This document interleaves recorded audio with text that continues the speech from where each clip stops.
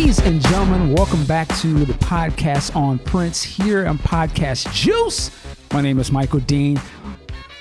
Sometimes I always say we have a legend in the building. We have a special episode. Well, this is one of those. This is a super special one. We are honored today to have one of the legends in the game, particularly of audio and production and in the music industry.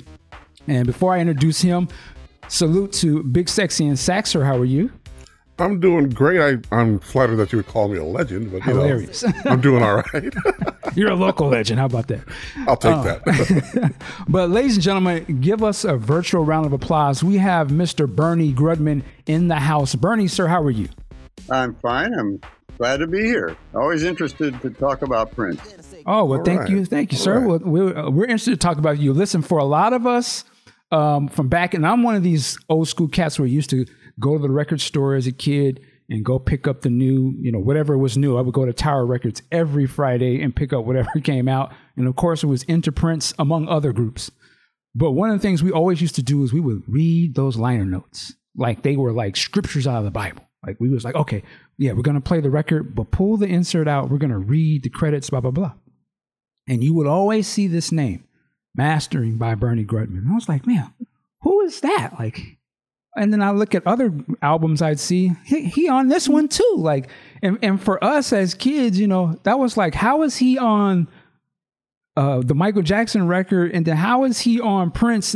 It was like, those are crossing over. How is he crossing over? These are whole different worlds, not understanding that whole process. But we would always see your name. And so then we start to research and like, okay, what is mastering? And for me personally, that got me into going to the studio and doing my own records, but actually going in there and, 2-inch tape, half-inch tape, and this and that and the third, and understanding, this is what mastering is. I had no idea. So, sir, before we just lay it out, and because you've done all this great work that you've touched, can you just explain to the layman, the fan, like what is mastering? Yeah, well, that is a question that comes up a lot. In fact, it used to be this thing whenever they would introduce me, they would say, well, this is that area that's really mysterious. We don't really understand what goes on, but boy, it can be a lot different when it comes out of there, but we don't know what they're doing. And now it's not quite as big a mystery, but I mean, when it really comes down to it, you really can work in many different types of music. Especially because of what music really is. Because music is an emotional kind of expression of whoever's making the music, of their point of view. And it's really, everybody's really the same in that pursuit in a way. It doesn't matter if it's polka music. They're just trying to express the same emotions that we all have. We all have the exact same emotions. Artists and musicians and singers or whatever, they're trying to portray those emotions through music. Now, they might have different ways of doing it. It might be hip hop, it might be rap, it might be R&B, it might be middle of the road. It doesn't matter. I mean, it all is what it comes down to. It all tends to be an emotional expression that you're trying to portray and have somebody see your point of view. See, that's what's interesting too. It's your point of view of that same emotion, and it enriches you to be able to hear other people exciting that kind of emotion or speaking to you in whatever emotion they're trying to talk to you in. So some people are just better at it than others. Like people like Prince, it's the kind of thing where you put something like that on and right away it connects emotionally with you. It's more direct in an interesting way because I think there's just some kind of other insight there that some of the great artists have. But but they're all really trying to get to the same place. They're all trying to, and I'm trying to help them get an easier, more direct a connection so that music is easy for the listener to connect with. So that's what mastering does. Mastering is trying to even heighten the experience so that that when somebody plays that person's record, it's easy for them to connect and feel what's going on and get the message, the emotional message that's there. So that's what my job is. And, my background is really ironic that I have a big reputation in rock or whatever. I do rock stuff. I do hard metal. I do a lot of things. I have certain preferences, but, being in this business so long, I've come all the way from being a real snob. At one time, I was in the beatnik period. I was a bebop jazz guy. I was into jazz and so forth, and classical and things like that, but kind of esoteric things. And so at one time, way back when I was a teenager, I was, I always thought, pop music I wasn't as interested in. But, and when you're a teenager, you know everything. Right. So, so I've come a long way through the years, being exposed to all these different kinds of music. I've come a long way in realizing that it all has a place.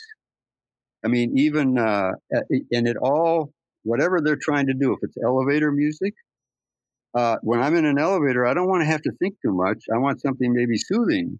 I want something very schmaltzy, maybe. It's all right. And if somebody who did that elevator music really believed in it, you're going to respond to it it might not be a deep experience, but you respond to it in the way they want you to. Same way with dance music. They're working for just one thing, to get you up and boogie and carry on and at a party or whatever. And the guys that believe in it really come out with stuff that makes you want to jump up and dance. And because you're not going to put a piece of classical music on at a party. You're going to put on something that makes people want to move. So, I mean, all this music has a place. It's just that there are some people that just do it better than others. And Prince is definitely one of those. Man, let me ask you a question. You just said something that was really interesting, and I was watching an interview you did online last night, just kind of researching you. But the whole thing of being sort of a music snob, or being particular to a particular style of music. In your case, you were saying jazz and things of that nature. And just to throw out there, you've done stuff like Steely Dan. These are the classic albums. Thriller, of course, Purple Rain, Herb Alpert, Carpenters, all the way till you get to something like Dr. Dre's The Chronic. I mean, just such a wide, vast, thing there. But what was, and just to go back to that whole prejudice part, like if you were really into jazz music, and then here's like, what was the album that came to you that you were like, before you heard it, and you were like, I don't like that type of music? Like, do you remember, was there an album where you kind of was like, you know what? Okay, I understand. Like, as you said, all of these genres have a place in the human emotion, and now I get it. Is there a point that you started to realize that?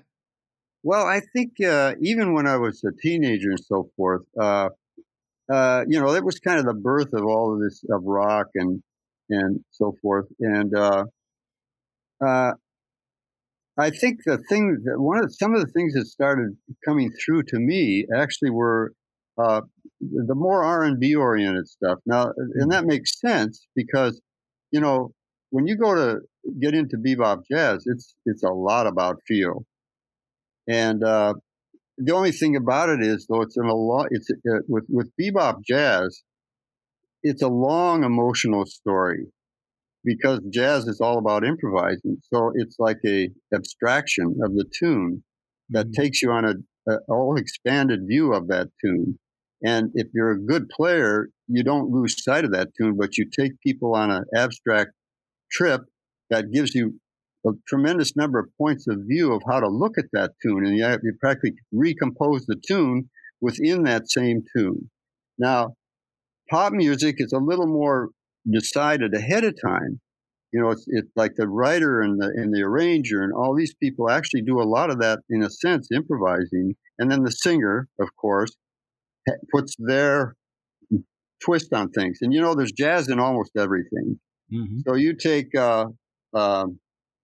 some of these R&B tunes that were coming out in the late 50s and so forth, they all contain, like if you're singing a song and you just bend a note a little bit, that's jazz, because you're improvising in a sense. Mm-hmm. It's not a big explorative thing, but it definitely impinges on jazz. So I mean, the jazz is a lot at the basis of almost all music. I think it has a lot to do with it, because jazz was also tapping into that fundamental human emotions. Right. Yeah. So I mean, I'm not sure what some of the records were that really did it for me, but I think it probably happened more in the mid '60s when I finally got to Hollywood and I started doing a big variety of things when I first started mastering. And I started hearing some more middle of the road stuff, like all that stuff with Dionne Warwick. Do you know the way to San Jose? All those tunes and stuff like that she did that were Burt Bacharach tunes. Okay. Or even the really simple stuff that Herb Alpert did. It's like Businessman's Bounce, but it had a nice feel. It didn't have a lot of guts to it in a way, but then when you got into R&B, it really, to me, it's easy for me to adapt to R&B or things like Prince or things like Michael, because I mean, that's really close to what I raised myself on was jazz. I mean, it's very heavy on feel. And that's where Prince was outstanding, especially on the first 4 or 5 albums. I mean, with Sheila E. and people like that. I mean, those albums had a fantastic rhythmic feel. And that really got me. That stuff is special, and I'm not sure how you get it, but they have it. So just to jump into the Prince thing real quick, you worked on his first. Did you work on his first? Yes, 3 or 4 albums. I did his first album, the one that wasn't a hit. For you. Yeah, that one. It was the second album that put him on the map. Mm-hmm. I don't know the progression exact, what the names of them are. I don't even remember. But I know the first album, that was the first time I met Prince and the first project that I did with him. And it just didn't do well. But the second one, it exploded. And but I never know. In fact, I'll hear a lot of things that I think are fantastic, but they just don't make it. And I don't know why. It's like promotion, maybe certain aspects of it, not enough payola. I don't know. I don't know what it is. But I mean, there is that aspect, but some of that happens in the industry. But the thing is, if you're as good as Prince, it's only a matter of time, and you're going to get recognized. Okay. And because it was really obvious that this guy had something really unique, special, different than most people. In fact, he was different than most people that I worked with. What was what did you think of him when you first met him? And I'm curious how that process works. Does he come with you with the finished, piece of work, and does he sit in the studio while you do this? Or well, they do. No, now Michael Jackson didn't. I did. In fact, even Thriller, I did all on my own. Really? Because the engineer is a good friend of mine. I've done a lot of work for him, Bruce Swedien. And, and sometimes he would attend and we would work on it together. But they've kind of left a lot of that to me. And but it's always done with a, we always have to interface with each other, though. We have to make sure that we're on the same wavelength. And we have to make a test cut or test masterings. Mm-hmm. And give it to the artist and the engineer or whoever's involved in the producer. I need to know if I'm going in the right direction, because I can make things go way off in another direction, and it doesn't even mean that it's wrong, but it doesn't service their dream. And so what my job is a lot of times is to get on their wavelength, actually, and enhance what they're doing and make it a much more effective experience for the listener. I want that to communicate, the emotional part of the music to communicate with people. And sometimes I can go too far. I can make it too aggressive, and maybe they want it a little more romantic. So that's fine, but I can manipulate the sound quite a bit. And so I can really change the feeling of it. I mean, I've had things like that happen to me, and it humbles you in a way, because I remember at A&M when I was doing things, sometimes I would do things that were a little bit more ballad oriented, but I would make them just as an audiophile record, real clear and clean and detailed and everything jumping out at you. And I remember even Herb Alpert, he called me in his office. He said, boy, he says, it sounds good, but that's not the feeling I wanted. And I went, uh-oh. So this, and it taught me a lesson that, wait a minute, it's not only about me, and it wasn't that it was wrong. It's just that he wanted to it kind of like increase that feeling of romantic kind of spatial kind of not too clear sound. So it's really tricky sometimes but see, I've had a lot of experience now. I've been doing it so long that when I hear a type of music, I have a pretty good idea of what they're looking for, but I still really want to know what they think. Everybody I have to get an approval and so forth, and that's the way the industry works. We might work on an album and go over and over it and do little changes here and there, and then they have to sign off in the end that it's really as good as they think it can be. And I'm also in the same position. I think I've gotten the most out of it. So it is a joint effort. Okay. It's just like mixing, it's not just one person all the time. Mm-hmm. So but Prince definitely, he's one of those people that, he's when he brought in stuff, he had it pretty close to the way he wanted it. And the one thing about Prince is he didn't want to be influenced by what other people thought in a way. He didn't like being in Los Angeles, and he didn't like being around the people in the record business and the A&R people and the promotion department and all these people that kind of tend a lot of times to influence you to do things in a certain way that they think will make it sell better. Mm-hmm. And Prince definitely was not that kind of person. He was very possessive of his art. And he did not want to be affected by these kind of commercial ideas. He had a vision, and I could feel that when I worked with him. Mm-hmm. And he would come in for one day, and he'd go right back to Minneapolis. What kind of things would he? And I'm curious. So that sort of influence from the record company, does that ever sort of permeate its way to you? They're saying, "Hey, we want these albums to kind of sound like this other stuff?"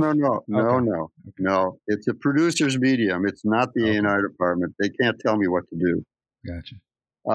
It all has to do with the artist and the producer, and in fact, they're pretty careful about that, because they know that if they have me change it from what the artist wants or what the producer wants, and especially if it doesn't do well, they can blame them. So they're cautious about. They always have been cautious about that. It's really up to the producer.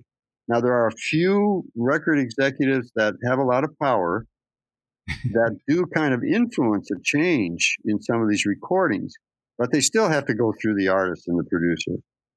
They can't tell me. I mean, I don't really answer to the A&R department or the promotion department or the record company. In a way, the people that hire me they pay for it, but it's really the producer and the artist that hire me.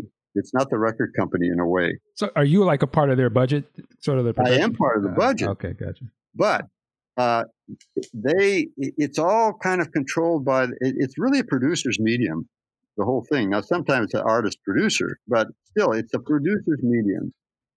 And they're the last word. That for me, because I've seen fights before between the record company and the producer, but the producer's the one that calls up and makes the appointment with us, and we do the work for the producer and the artist.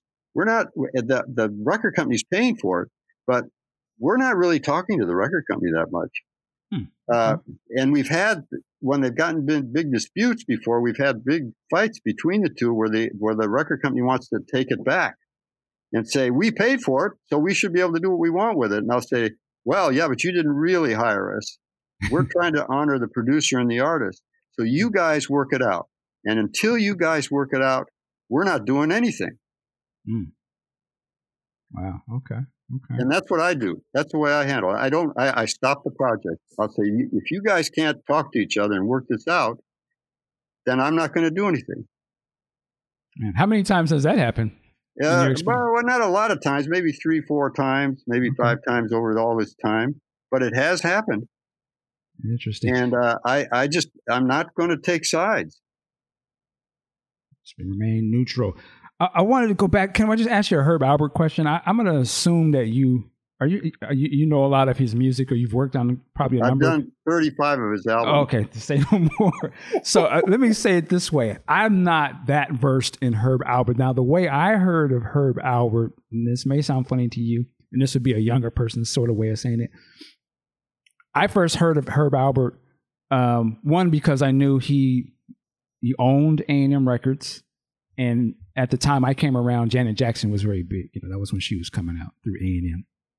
And Jimmy Jam and Terry Lewis produced the Herb Alpert album, Keep Your Eyes on Me. I think that's the name of the album. Yeah. And which had a very, and I bought that album. Like that's the one and only Herb Alpert album I bought. And yeah. I know all the songs. It was a dope record. But I'm curious from your vantage point, and I assume you may have mastered that. I would imagine that was a very different album for Herb Alpert, because it has a lot of, at the time, contemporary R&B styling to it. Herb has definitely gone through a lot of different changes through the years. Okay. And he's had other influences and stuff. He even had one where he did a duet with Hugh Masekela. Really? So, and Stuart Levine was involved in producing it. Hugh Masekela's producer. So, there's been a lot of variation with Herb, because he tries to reflect somewhat of what's going on in the industry. But he's one thing that he was able to accomplish way back. I think it was probably just in the late '60s or something, when he was really hot with his just Tijuana Brass stuff. He had 5 albums on the top 10 charts. Wow. on the top 100 albums. He had 5 on the top 10 simultaneously. Incredible. Unbelievable. Yeah, that's fun. He was so popular at one time.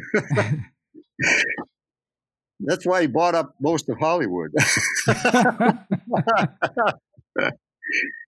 Yeah, I was looking up Herb Alpert a couple of weeks ago, just randomly, and I was just like, man, it's one of the guys I don't hear a lot about his name now, but he's one of those artists that is insanely popular. Oh yeah. You know what I mean? It's just like, man. He had his period of time when he was, that was right around the time of, Brazil 66 and all of those, that kind of thing. He was kind of like, it's funny because it was kind of middle of the road stuff. It wasn't, he had Joe Cocker though.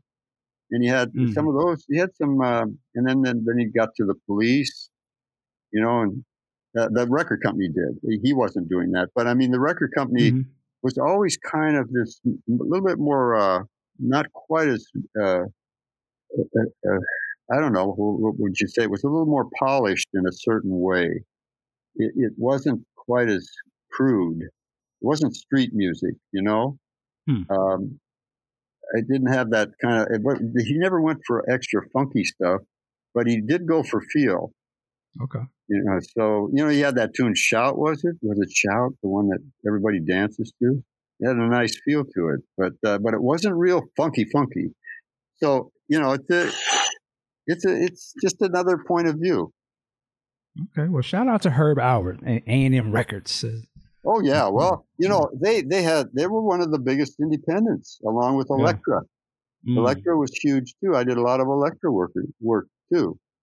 At one time, because there weren't many of us that would actually manipulate the sound. See, mastering, when it comes right down to it, the fundamental word, when they used to say mastering engineer, that meant that you cut a master disc.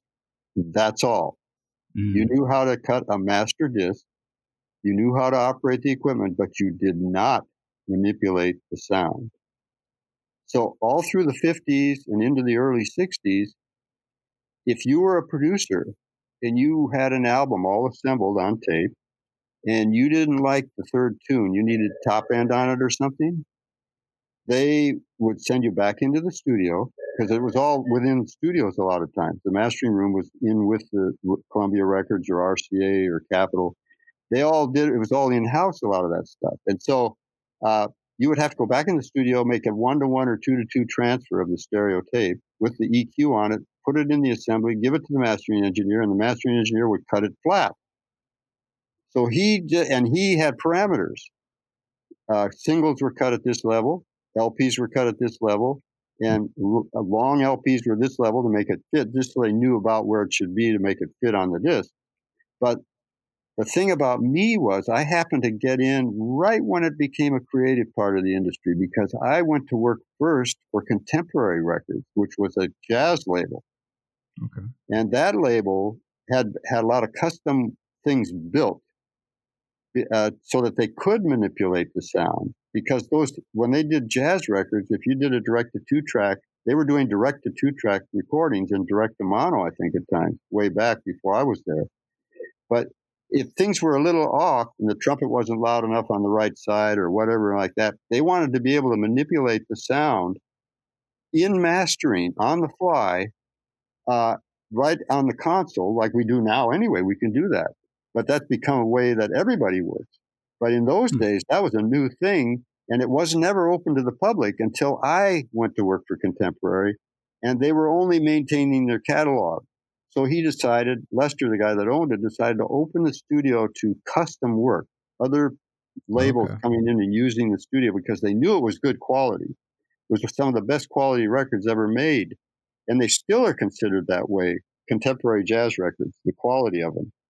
So I started getting all of these people coming in because they wanted to manipulate the sound, and I could do it. So all of a sudden, I'm this special guy in town because nobody else would do it. And I could do all kinds of little tricks and things because they had some special equalizers and so on. So I was fortunate that way. I got in right on the ground floor. Now, fortunately, I had some ideas that helped a lot of times. These recordings, at least I had a musical sense, because I was always a huge listener. Okay. To all through my teenage years and so forth, I listened to. I had a sound system. I had 28 speakers in my bedroom when I was a teenager. Whoa! And that's back in the days. Yeah, 28 speakers. I mean, there were cabinets that had like 14 in each cabinet or something like that. It was. So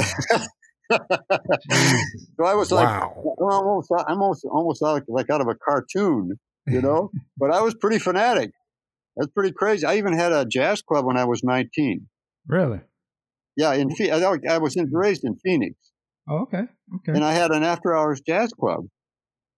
Wow. And I'm sure you got some stories to tell out of that camp. With all the jazz musicians when I was like 18.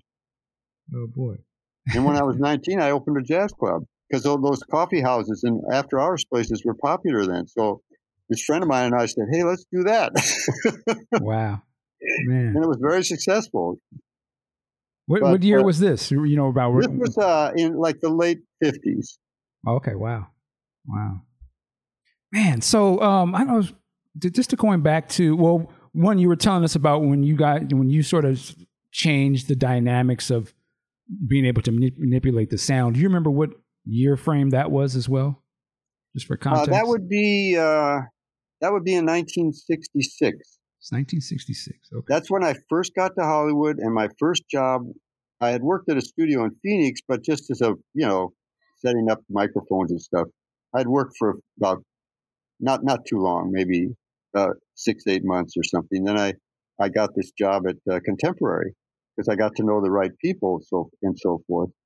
But then I was working with that system, the Contemporary system. So I learned a lot from the guy that owned the company. And he taught me a lot about how to, deal with he kind of helped me see into the music and understand how to manipulate it with equalizers and so forth. So it was a big benefit for me to be right there at that time when a lot of different product was coming in, not just jazz, but to also manipulate that and see if I could get more out of it, make it a better recording. And so, actually, I think I was pretty successful in a lot of areas, and I did develop this big reputation. And within 2 years, A&M hired me to run their mastering. Wow! Because I was doing a lot of work for Elektra and A&M, and Elektra was going to open their own mastering room too because they were building their first studio. But I was more connected with A&M. I knew more of the artists. I knew Herb real well. I knew a lot of people. I knew the engineers at Elektra, and they wanted me too. But I chose to go to A&M, and it was a great place to work. I mean, Herb is terrific. I mean, if I ever wanted to work for anyone again, those would be the people. Okay. And we're going to go back. I know my listeners, we're going to get to some Prince stuff, but I'm just very fascinated about some of the processes here. And because I had a little experience with, I used to sell this, I used to sell like the Quantigy tape and all that, but I'm curious from your perspective, you're an engineer, what was the difference between going from working with reel-to-reel tapes and doing the sound that way to digital? Like, I don't know, was there a difference between going from vinyl to CD and then going to, the streaming and MP3 stuff? How were the dynamics in the sound changing from your perspective? Well, that's of course, a big question. It's been a long, drawn-out process, right? Because there was always this misconception at the beginning, back in the early 80s, when digital really started to hit, when CDs started to hit, because they had the first digital machines and so forth, and it wasn't that great. It just wasn't as good. The converters weren't as good. I mean, it's been a process over many decades of trying to make digital kind of closer to what theoretically it should be. Because, there's a lot of electronics that's involved and a lot of, in a sense, coding it or changing it from one type of signal to another. See, that's one of the problems with digital. You're changing the music into just pulses, and depending on how many pulses you have, 44.1, 96K, 192 or whatever, you're going to get a higher resolution and more accuracy. But at first it was only 44.1, and that's not very accurate, and it still is on CDs. But the thing that's good about CDs is that they haven't gone through a lot of processes down the road. They usually only go through one process, and it's linear digital. See, a lot of digital nowadays is compressed, and then it's expanded on the other end, and which degrades the sound. It's not quite as good. So if you do a lot of processing and copies and all of this stuff that a lot of people want to believe doesn't affect it, it does affect it. And I've proved it to everyone that's questioned it. I just sit them down and I'll say, okay, this one is the original, and this one's been copied 1 or 2 times, and everybody hears it when you can A/B it and really hear the difference. It just isn't a perfect medium, and we've been working on it.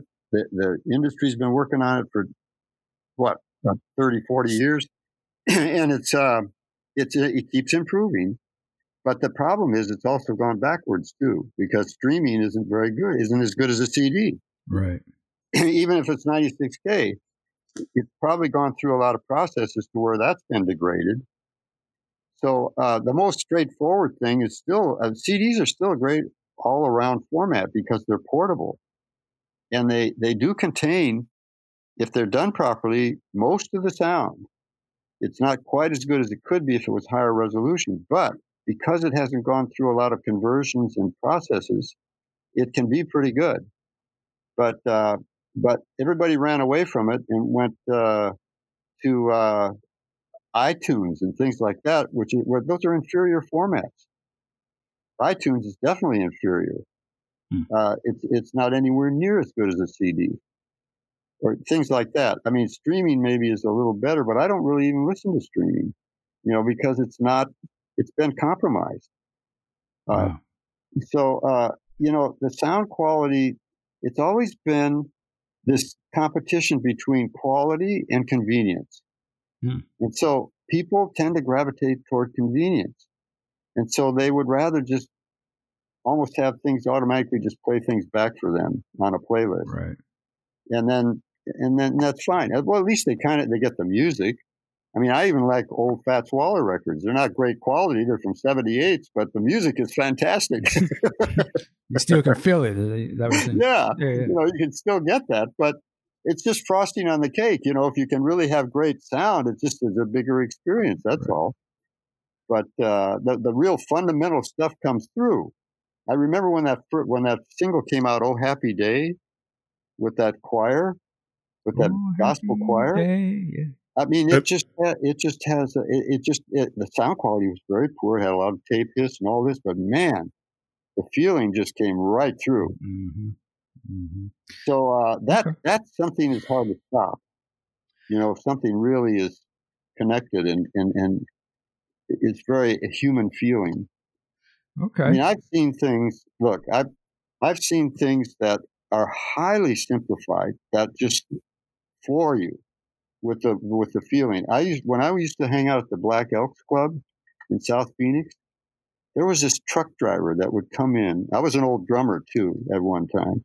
Okay. But this truck driver would come in and sit in on the drums, and all he would do is play time, and it was like shockingly good.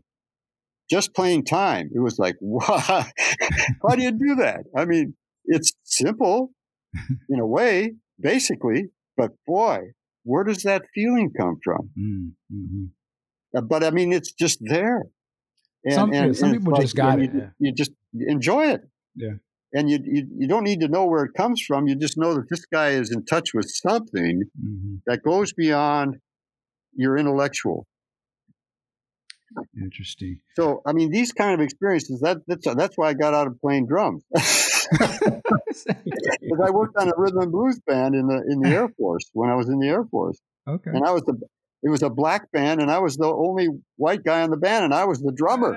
Okay. And you held the drums down. That's funny, isn't it? Yeah, because it's unusual. I was pretty good at playing time though, and every now and then we'd all be on the same wavelength, and we'd all look around at each other after a tune and go, "What happened?"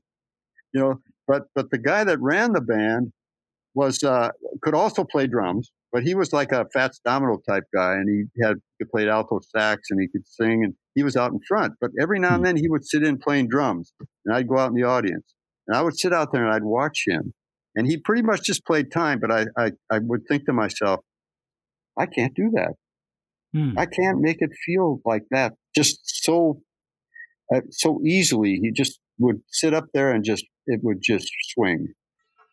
And so when I got out of the service, I never touched the drums again. I said, I'm going to be a recording engineer, and that's it. And I drove all the way from northeast Montana at a big SAC base up there. I was in electronic countermeasures. And I went all the way down to Hollywood, and I walked into Capitol. I walked into head of recording. I said, okay, what do I have to do? I want to be a recording engineer. Huh. And, I was pretty headstrong in those days. But, and I actually ended up still going back to Phoenix and working in the studio there. That's how I got to meet some people from Hollywood and so forth. And eventually I got into LA. But I've got a very good old American story. I was just so passionate about it, so ambitious, and just so determined that everybody just kind of like said, okay. Hey, that's a lot of the struggle, man. You believe it. They'll believe it too. Look, if they really, if you really are in touch with your emotion and your passion, I mean, if you have tremendous energy and it's always there. So if you finally find that, no matter where it is, that it doesn't matter. I mean, parents get in the way sometimes because they want you to be a lawyer or a doctor or whatever, because they want you to be able to take care of yourself. But sometimes it gets in the way of what your real passion is. And if you finally can find your real passion and tap into it, you're going to have energy that won't quit. And people are going to see that.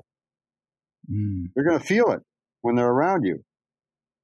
Some people need to hear that for sure. And I try to help people do that. to just kind of like relax and try to feel what's the thing that you always notice and always attracts you and always goes right to you. Remember those things. I mean, get around that stuff. That's the stuff that's going to open you up. Wow. You telling that story about you being a drummer in that band, I can actually understand how you are able to hear all these different types of music. Just for me, that makes a lot of sense in context of what you do, because you were able to be in that band and you could actually see what it is you could do versus what that other drummer did. And you can hear, I think you have that, obviously you have that ear. Well, I was being honest with myself too. I was thinking, in order to do that, and even to play the way I would really prefer, which is bebop jazz, which is really difficult, I thought, I really don't want it that bad. You find out how bad you want something. It's self-limiting, something like music, because it's obvious whether you're good or not, or you're able to do what you want to do. It's obvious. Same way with sports. Those areas, you're either going to be able to do it or not. And if you can't, and if you don't want to do the woodshedding and the work that it takes to do it, then you shouldn't be doing it. Right. Go sit down. Yeah. No commentators. Hey, it's all right. Yeah. So, this is what I realized, and I knew that my original passions were all about audio and just listening and enjoying music. And so I thought, well, that's a natural. I mean, I knew that was my natural. That was my first love anyway, with things like that. I was just playing drums because I was just always fascinated with drummers and what they could do. But I mean, look, there was a Mary J. Blige thing that I did a few years ago for like a big convention of all the penny stores or something. And she performed, and I was doing the video for it. And I was doing the music, the mastering for the music. And Mary J. Blige was standing up there, and they started this tune. And there was this big black drummer in the back. And he started out, he just went wham, on an accent at the beginning. And it was almost like the whole world came down. It was so right. And so it had a thing that I don't know how it was just one hit. But it just shocked everyone into feeling what was going to happen. It was the most amazing thing. Just that one hit. It was just like, oh my God. Interesting. So you hear things in songs and you're even like, whoa. Oh yeah. Okay. Oh yeah. No. I mean, when it's there, it's there. It's like Quincy says too. Quincy says, hey, when it happens, what are you going to do? And it's just there, and you feel it. Man, let's go back to some Prince here, and so Sure. we're in a time where vinyl and reissues. I guess taking even the older albums and reissuing them on vinyl is a very big thing these days. Of course, with the Prince stuff now is the thing to go back and to re-release these albums with the unreleased materials added to them.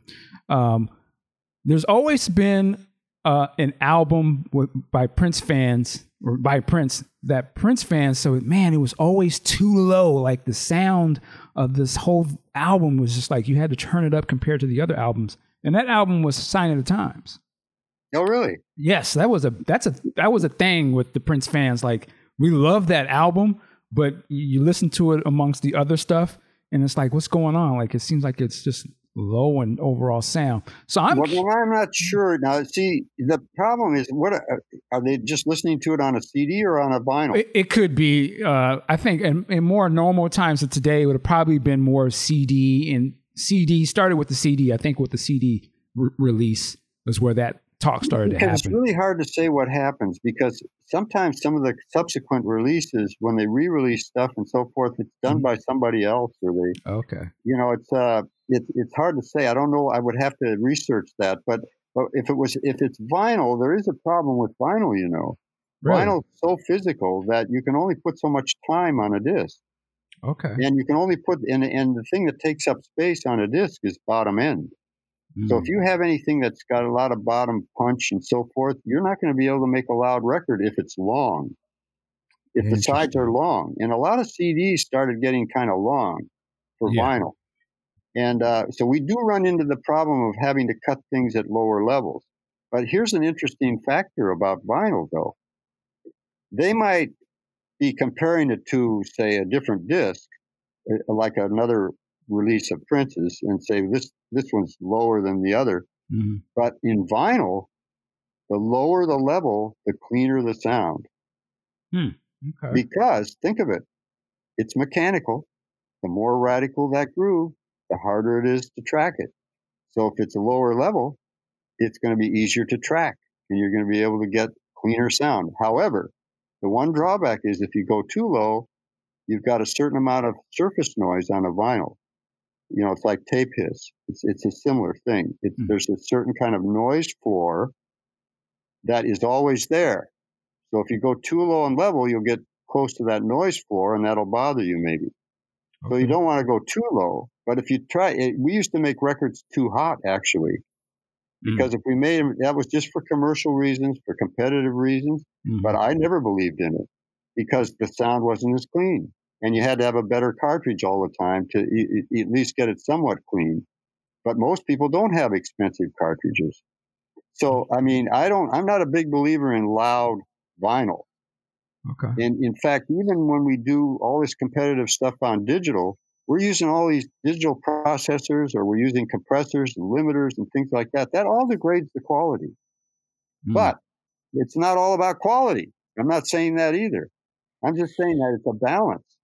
You do need to use some of these processors because they make things sound, they increase the average level so that you've got a little more energy always there. And so with some pop things, that's important. It's more important than the loss of quality. So it's always this judgment that a mastering engineer has to make between, are we getting more from this processing we're doing than we're losing? Because you're going to lose quality-wise, but you might pick up a better feeling for that music. Right. So if you made pop music like say a classical music or a jazz record, if you just were an audiophile and you were just trying to only get the perfect sound of those instruments, pop music would just lay there. It wouldn't be as exciting, I don't think. Interesting. Because you need to manipulate that in such a way that it's really coming at you all the time. And so it's just more exciting that way. It helps it. The electronics and the manipulation many times helps this stuff be more effective. I see what you're saying. There's no rule in pop music at all. I mean, you can do anything you want. It doesn't matter if the quality is getting lost or something. If it feels better and more exciting, that's what counts. You have to service, like Swedin always said, you have to service the music. You're not only just thinking about quality, because if you only think about quality, it probably won't be that good. It's the overall experience and how it hits you. And that could be a little degradation in sound, but it's going to be it's the musical experience that you're looking for, the most effective musical experience. Okay. Well, with that said, then, with this Sign of the Times project, what is like, and just to be clear for the listeners, because a lot of time, they promote these projects and they'll say remastered, and I think sometimes people think that may be remixed, and I don't think they're remixing these records. Are they? Like most of them? No, they're not. So what goes into the process of how do you remaster your previous work? Like what makes a difference? How do you change that? Is that saying there's something wrong with the previous version? Well, sometimes the remastering, because we have better equalizers, they're a little cleaner and so forth, and we have maybe better, if it was a digital recording, we have better converters now, going through the D to A converters and things like that.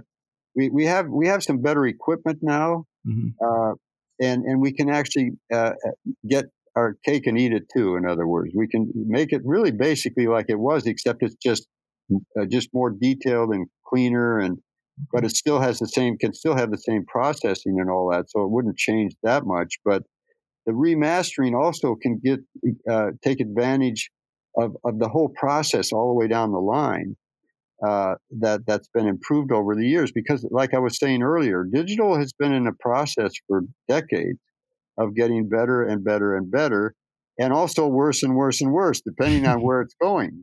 But Right. the capability is there for it to actually be better than it was maybe back when it was originally released. So we're trying to actually do that. Like we did the whole U2 catalog. I didn't do it. One of my other engineers did, but they tried to kind of get what was on those original half-inch 30 IPS master tapes.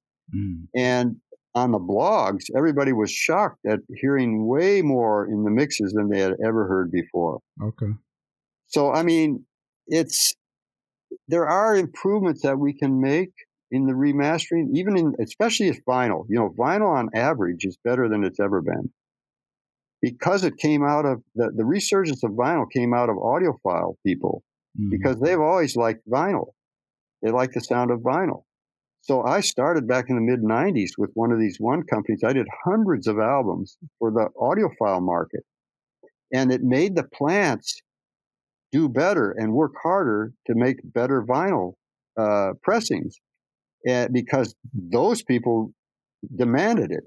And so it's still kind of there. The standards have gone up. So on average, vinyl is better than it's ever been. Would you recommend, like, say I was going to go buy the new Prince re-release or whatever, would you say I would get the best sound if I went and got the vinyl version or the CD? Well, it depends, because here's what happens. Let me tell you something that happens, and people just don't know this. But what happens is, a lot of times when they want us to remaster something, I'm not sure whether we try to let them know that we really need to go back to the original, especially a lot of that stuff that Prince did was on tape. Mm-hmm. And it's very hard to get them to release the master tape. Right. And that's where the best quality is. See, they'll send us like a digital copy. That was my next question too. So I'm glad you're going into this. They'll send us either a digital copy or they'll make a tape copy of the original tape. Well, it's never going to be as good in that respect. But we could go back over it and maybe come up with maybe a more effective EQ. It does happen. We try to. We're trying to actually make it even better than it was, if it's possible. And even with a little degradation from it being a generation down that we're working from, it is possible to just put some new thinking on it, and maybe actually finding, because you always are in this funny feeling a lot of times and that's why it takes so long sometimes to even mix things. It's like, have we gotten everything that we possibly can get out of this recording? Mm-hmm. Have we tried everything? And it's a big trial and error thing. And people think that we just go in and we just listen to it. We know what to do. We don't always know what to do. We know what might make it better, but when we try it, we don't even like it ourselves. So we have to keep trial and error, but we have to keep that vision of what's going on out of those speakers. Are we really getting it better? Because one of the problems with a lot of engineers nowadays is they're drunk with technology. They got their heads so buried in the computer, and they love all of the little plugins that keep the pitch right and keep the tempo right and keep this right and that right, that they strangle the life out of it. They're not even listening to what they're doing to the music. So all of that stuff's important. You still are serving the music. That's the key thing, is can we make this thing even better? And that's what we try to do. And so the perception is, when they reissue these things, is that we've done that. But it isn't always true. Interesting. So, it's a very difficult business in that way, to really get in touch with this music and try to really do justice to it. Let me ask you this. Do you feel, I'm not naming specific releases, but are you feel confident that, I did, I don't know, did I bring something else to this that I did from 30 years ago? Or, you know what I mean? Like, do you feel like... I think we are. The reason why is that we have done a lot of work through the. See, we're different than a lot of people in that we build most of this equipment. Mm. We even build our own. What drives our cutting system, and the signal path of that cutting system has been worked on many times, and it's only done to the ear. We don't just say, well, this new preamp or whatever is better because the specs are better. No, we don't go by that. We always go by what we hear, because that's the last thing that really tells you whether it's better or not. And we always compare to what we had before. And we have a better system than we had, say, 10 years ago. Okay. And it cuts a better record. So we can improve, especially in vinyl. But you see a lot of stuff in digital, it just goes into streaming services, and that's inferior again. Right. When you just to go back on Prince again, did you master projects from him that were never released? Do you have any remembrance of doing things? I don't think so. Yeah, he was so prolific, though. It is possible. I think there were some things that he didn't release, but I could do an album for Prince and sending him refs back and forth from Minneapolis. That's the way we would work a lot of times. He wasn't with me, but I would do a new ref with some changes he might want. And after we get done mastering and getting things approved of an album, within a week or two, he'd have another one. I mean, and it wasn't all completely done, but he'd want me to go over it and start sending him refs on that one. Oh, interesting. And it's like, wow, this guy, does he live in his basement or what? Uh-huh. I mean, he definitely was one of those people that was just so obsessed with, doing his art. I mean, he was an unusual person that way, but he was very shy. He never talked much. Very shy. Was there ever a project or something that he may have had a more sort of like, man, I'm really, this is the one, Bernie, or somebody down the chain told you like, this is a really important one that you work on? Was there anything like that ever happened? No, I don't know about that. It's just that we knew we had really good stuff. It stands out. It's funny how that happens, but like when I go back, I remember experiencing things like that with other artists too. Like when Carole King's Tapestry came in for me to master. Now that was a huge album. Okay. Now, of course, I didn't know it was going to be huge, but when I put that tape on, there was just something there. It's unexplainable, but something came through that just grabbed you. That there was some kind of sentiment, some way she was singing something, and it was very simple. That album, there wasn't much to it at all, but it was just really good. Same way with Prince. That stuff would come in, and it's like, damn, this is this guy really knows what he's doing. I mean, he really has a certain brand of music that's unique and sticks out. Wow. So, I mean, he's just one of those people. It's just like, how do you explain it? It goes back to that feel, I guess you said. He just has it, right? Yeah, it's just, he's just so dedicated. And, but he has the ability to express what he's feeling through music, and that takes a certain knowledge and technique too, and he could play all those instruments. Right. I mean, it's like he had it covered in a lot of ways. And so, some of that stuff was just really great. I mean, just I like his older stuff the most. Okay. Because it felt better, I think. Same way with Michael. The stuff that Quincy did felt the best. It swung the most. One of the problems nowadays is we use a lot of machines that they've kind of helped be a little more natural or human. But the thing that they got into for a while, and it's a little better now, but I'm saying after all of those first albums that all came out with Prince and Michael and all that, everybody wanted to try to get feel by just playing harder, just by playing the accents harder. and that isn't really it doesn't have the real nuance of feel.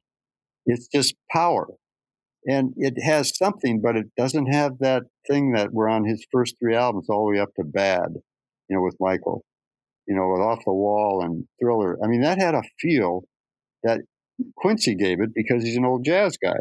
Mm-hmm. But and same with Prince is an old jazz guy particularly. But boy, those first albums with Sheila E. and stuff like that, they were the feeling on it was fantastic, all the way up through Purple Rain. Yeah, he just had that way of making the thing feel good. And that's a big thing for me, is that it feels good. The feeling of it. Let me ask you this, because you won a Grammy. One of the Grammys you won was for the speaker box Love Below. The Outcasts. Yeah, they're great. Yeah, those guys were. Yeah, that's Andre 3000 and Big Boy. Yeah, man. Yeah, go ahead. No, I was just going to say, yeah, that was an interesting album too, and that even had a jazz thing in it. Yeah. So, in fact, Andre, I actually turned Andre on to bebop jazz. Really? I gave him some CDs, some old Sonny Rollins CDs, some of the better Sonny Rollins CDs, which is my favorite tenor player. Interesting. And because he was really interested, and he didn't know a lot about jazz. Did you do his? Was it the School of 3000? It was like he had a solo thing, but it was for a TV show. No, I don't think you guys didn't do that. It had a lot of jazz stuff on it, which is making me think that. Yeah, no, he got. I wouldn't be surprised that he got more and more into jazz. Okay. Well, I was bringing them up, and then like Dr. What was the first hip hop project that you guys did there, Master? Do you remember? Well, I don't know. It's the problem with mastering is you do 200, 250 albums a year. Oh, okay. It's hard to keep track of all this stuff. Gotcha. And people will come up to me and say, like, I even did a box set of who was it? James Taylor. Okay. Recently, I did about six album box set of remastering, and all my notes were in the master boxes. And I thought, God, I didn't realize I did so many of his albums. I didn't even remember. I knew I did some, but I didn't know I did most of them. That's how crazy it gets, because I've done so many albums, Brothers Johnson, whatever. It's like, but it's all been fun. Hey, Bernie. With companies like Mobile Fidelity Sound Labs, when they do a remaster, and sometimes, I don't know if they do some of your work, but if they do, are you involved with that as well? No, I wouldn't be involved in something if another mastering place was doing something. I probably wouldn't have anything to do with it. It would just be what the record company or whoever's releasing it, because a lot of times they're independent companies that just license the album for audiophile purposes. Oh. And they just license it, and so they get the master tape or or a copy of the master, and it goes to whoever guy they use to do the transfer, and then they decide how to do it. Interesting. Yeah, so it's hard to say. It could vary a lot. Now, with this upcoming Prince project, I read somewhere that, and I'm just quoting, so it may be inaccurate, but I read that you were editing it or mastering it in 24/192. Is that true? Yeah, that's true. I mean, we do of course, when it comes out, it's not 192 unless you're in a high res streaming service. But we make we run all the way up to 192 in a lot of these transfers and masterings. But a lot of these recordings, the thing about digital is, a lot of these recordings were originally done digitally, and so and those sampling rates are low. So we're not going to really make it really any better, or not almost imperceptibly better, if we change it to 192. It doesn't help, because once it's, say, 44.1, that's what it is. You're not going to make it any better. That kind of limits what it has. Whereas if we were able to get the analog tape, compared to, say, the first CDs that were put out, the 192 would be better, because the analog tape doesn't have that limitation that 44.1 has. If it's a good analog recording, it's limitless. I mean, it doesn't really have any cutoff in the high frequencies or anything, and the accuracy of the high frequencies is better, because those low sampling rate recordings, that's where they suffer the most, is in the high frequencies, because those high frequency signals are not sampled very well. There's just not enough pulses that measure that waveform. Whereas 192, at least you've got more pulses, but it still isn't as good as an analog tape. Okay. Going back to vinyl quickly, I noticed that the Sign of the Times project is going to be in 180 gram vinyl. Now, I'm getting slowly reacquainted with vinyl myself. Does that really make a difference? A little bit. It's not a big deal. It's just a thicker record.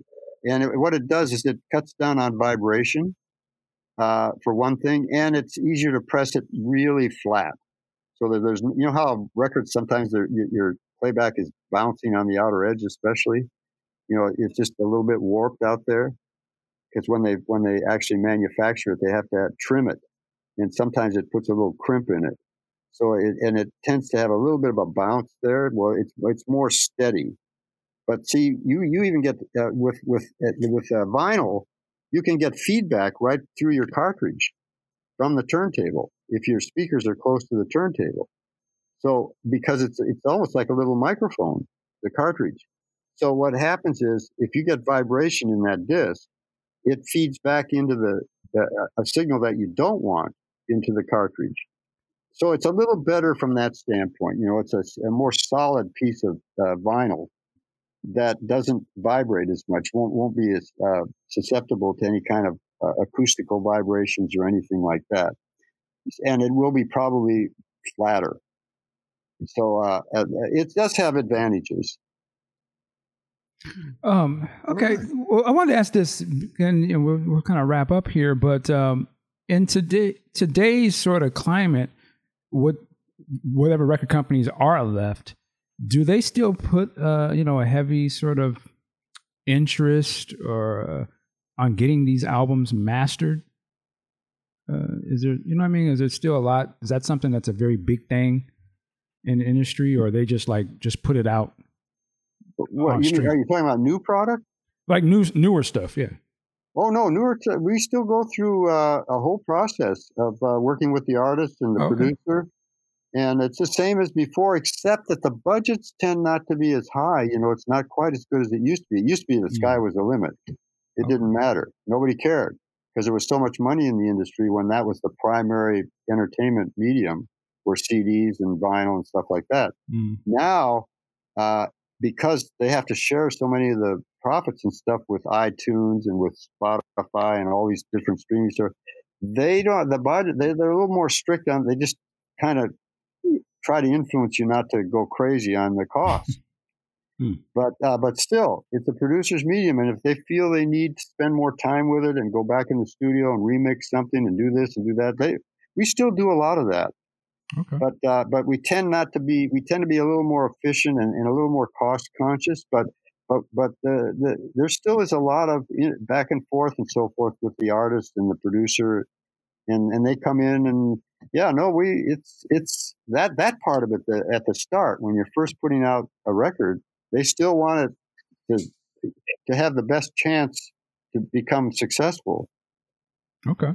And has there been any? Have you guys done any work in like movies or games and stuff like that? Oh, okay. Oh yeah. Well, I have one of my engineers. That's we have a female engineer, and she's got a whole niche there. She does a lot of games, music for games. Okay. She masters it.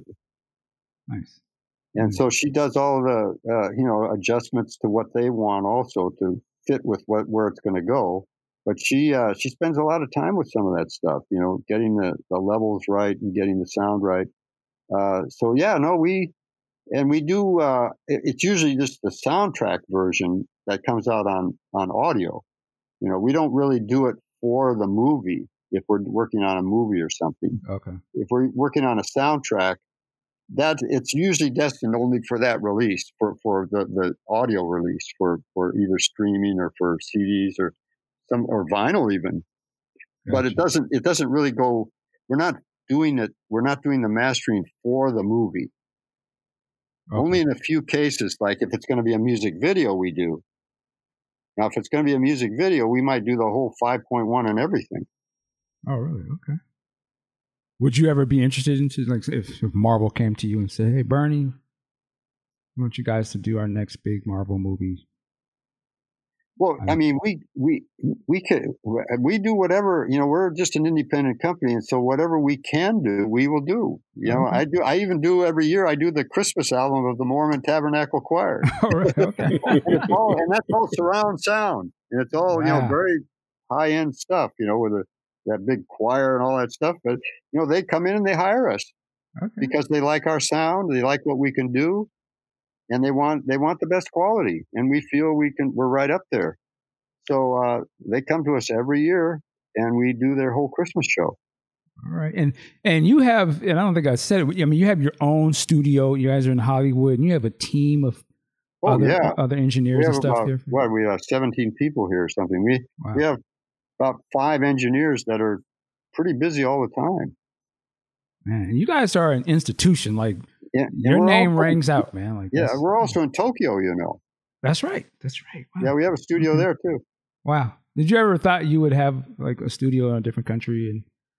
I never thought that. No, just I'm that way. I'm pretty conservative in a lot of ways. I'm kind of insecure actually about doing something like that. But all of these things have happened from outside pressures. People encouraging me, "Hey man, you should open your own studio. You should do this. You should do that because you're doing all these hit records." And so then you get thinking and saying, "God, maybe I could do that." But and I did, and it's been very successful. So I mean, I'm fortunate that way. But the Tokyo thing was interesting because we had this one guy that came in years ago, 20 years ago, Japanese kid, young. He was working at one of the studios as a second engineer.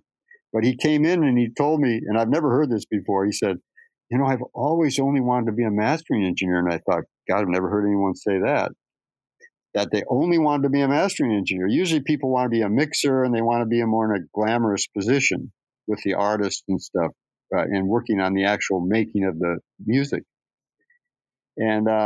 And he wanted to just come and sit with me and just see what I did every Saturday when I would come in and just do cleanup work and stuff. And so he was there. And pretty soon we needed a night guy, a night assistant for one of my other engineers. And we hired him. And then he started working on me about putting a studio in Tokyo. And that's how it all came about. Eventually we built him a studio because he was so ambitious. Wow. But we don't speak Japanese. And we don't, it's. How often do you go out there? I don't go there much anymore. It just kind of runs itself. He's in charge of it. We also do Blu-ray authoring there too. We do some video work there too. So we have 2 floors of this office building. Wow. Now, do you have kids or family and stuff? Like I've been married for 50 years. Wow. Yeah, that's unusual in this business. That's unusual, period. Yeah, because I've seen a lot of casualties. But no, I have a son and a daughter, and my son's married and has 2 kids, and I'm a grandfather. Awesome. Okay. So you did all right. You did all right. It's worked out for me. I mean, I have to say though that I was in there in the good old battle days that I call the 70s and stuff, when there's a lot of temptations, a lot of people doing cocaine, a lot of staying up 3 days on end that these engineers was dragged in. And, it was pretty excessive. The entertainment industry can be really excessive. And I used to work too much. And so it was hard on my marriage at times because I was working all the time. So, it can get you. And it really is a chore to try to balance your life. And when you're younger, you tend to go too far sometimes in one area or the other. But you're also trying to be successful. and trying to make a name for yourself. So it's really hard at the beginning, because I was doing 16-hour days all the time. Wow. And go home and sleep for 4 hours and go right back to work. What was the thing that changed that for you, where you realized, like, I gotta have a balance? Well, getting more successful, I was able to get assistants to do the follow-up work. All I had to do was sit down and EQ it and set it up, and then they would run it and make the masters and do all of that stuff. I was able to hire more people to assist me. So that's how it helped that. And also the fact that I knew that it was a little too hard on everyone. And I couldn't spend enough time with my family and all that. So that typical story. Quincy says the same thing. That's what he regrets. He didn't spend much time with his kids. Mm. So, that's important too. And of course, as you get older, you realize that that's one of the most important things, your interpersonal relationships. Right. All right. Last thing I'll ask, we'll wrap it on and say it's over. Any words for the budding, for a kid that wants to be an engineer, today, or getting into this, like, what path should they get on? Is there something they should start to learn, or should they just listen to the music like you did? Well, I mean, you should be a good listener, because, you need to have kind of some sort of experience. What I tell people in my seminars, because I give seminars, I used to, I haven't done that for a while, but I tell them that, you need to develop this ability, to manipulate the sound to improve the experience. And the thing that a lot of them don't realize that what I said earlier was that what you're really trying to do is, and I pose it to them. I say, look, you're sitting at the console and somebody brings you in a piece of music. You don't even know what it is necessarily. You put it up on the speakers. How do you know what to do? And I stop and I just say, how do you know what to do? You just make it loud? Is that mastering? I mean, you put compressors. How do you know what to do? So, in other words, what you need to know is that you have to have some sort of idea of where that music can go. You might even have to try manipulating it a little bit, but you have to be focused on what you're doing to the feeling of it. Are you really making this thing come alive more, connect with you? But you're the one that has to use yourself. You have to be not prejudiced to whatever music comes in. You wouldn't know what to do if you're prejudiced, because you won't like it. You don't even want to hear it. So that's one thing that I learned too, is you better not be prejudiced to the music or some type of music. You should be able to get on that emotional waveform, or wave that music has, because you're a human being just like that person you're working with. And there's no reason why you can't get on that wavelength and get in touch with what they're trying to do emotionally, because it's all an expression of a human being's emotion. And you should be able to get in touch with it and maybe enhance it and improve it, but you have to use yourself to know if you're getting anywhere. So when you turn a knob and change the EQ or whatever, you have to also understand whether or not you're actually making yourself feel better. And so this is one of the key things that I try to teach people, is that you can develop this. You just have to listen to a lot of music, and you have to get an idea of what is the best of hip hop, what's the best of polka music, Hawaiian music, I don't care. What's the best of bebop? What's the best of rock and roll? What are some of the records that you've heard? And you have to listen to a whole bunch of stuff. You have to know the ones that really stand out. If you listen to a lot of things in one area like hip hop, the really great ones are going to start standing out. You're going to know what a really great hip hop record does, how it feels, how it was mixed, all the things that it had that make it so special. Now, when somebody else brings in a hip hop record, you've got that as an ideal in your mind, how good it can actually be. And then you try to make that one come up to that level of quality and communication.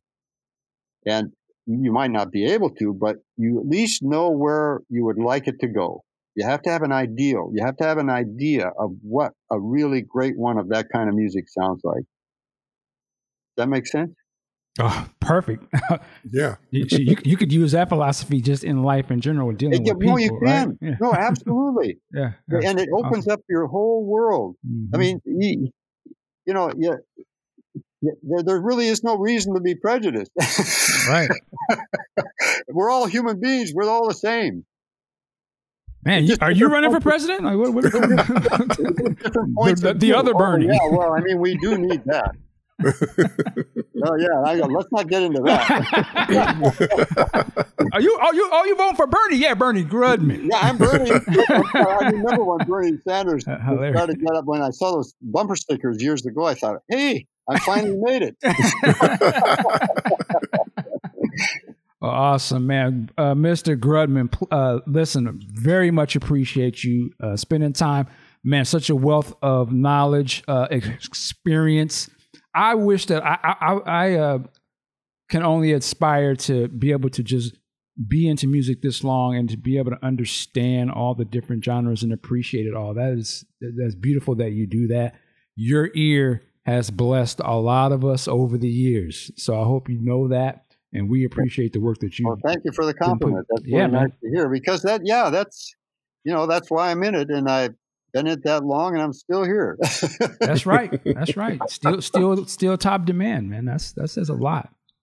Yeah, let me co-sign what Mike said, Bernie. It's great, and it's just so humbling that you have your fingerprints over this entire industry, and you're such a accessible, friendly, yet knowledgeable cat, man. I really appreciate you coming on with us today. Well, it was my pleasure. I enjoyed speaking about this. I do this all the time, but I haven't been doing it as much, but it is fun to always talk about it and kind of go back over what actually is going on. Because, years ago when people at first asked me to do a seminar, and I thought, God, I don't know anything. I don't have much to talk about. I don't know what I'm doing. You know what I mean? You didn't quite have it. Hadn't really thought about how to put it into words, what you do, or to how you explain it to somebody. Right. But I took the first seminar and I put down some pointers and things. But then I realized I was talking for 4 or 5 hours. And I thought, damn, there's a lot of stuff here that they don't know, or they've never thought about, and that they need to think about, and that I've just started to try to verbalize.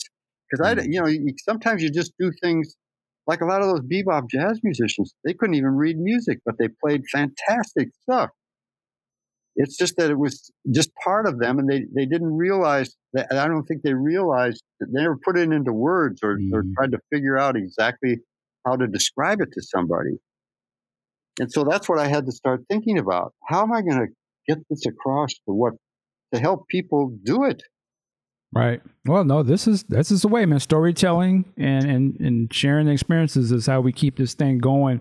And with that said, shout out to all the listeners, supporters of the show, Podcast Juice and Podcast on Prince. And once again, thank you to Bernie Grudman. Shout out to Big Sexy and Sack. As I always say at this time, work it like a job. We'll see you next time. Peace.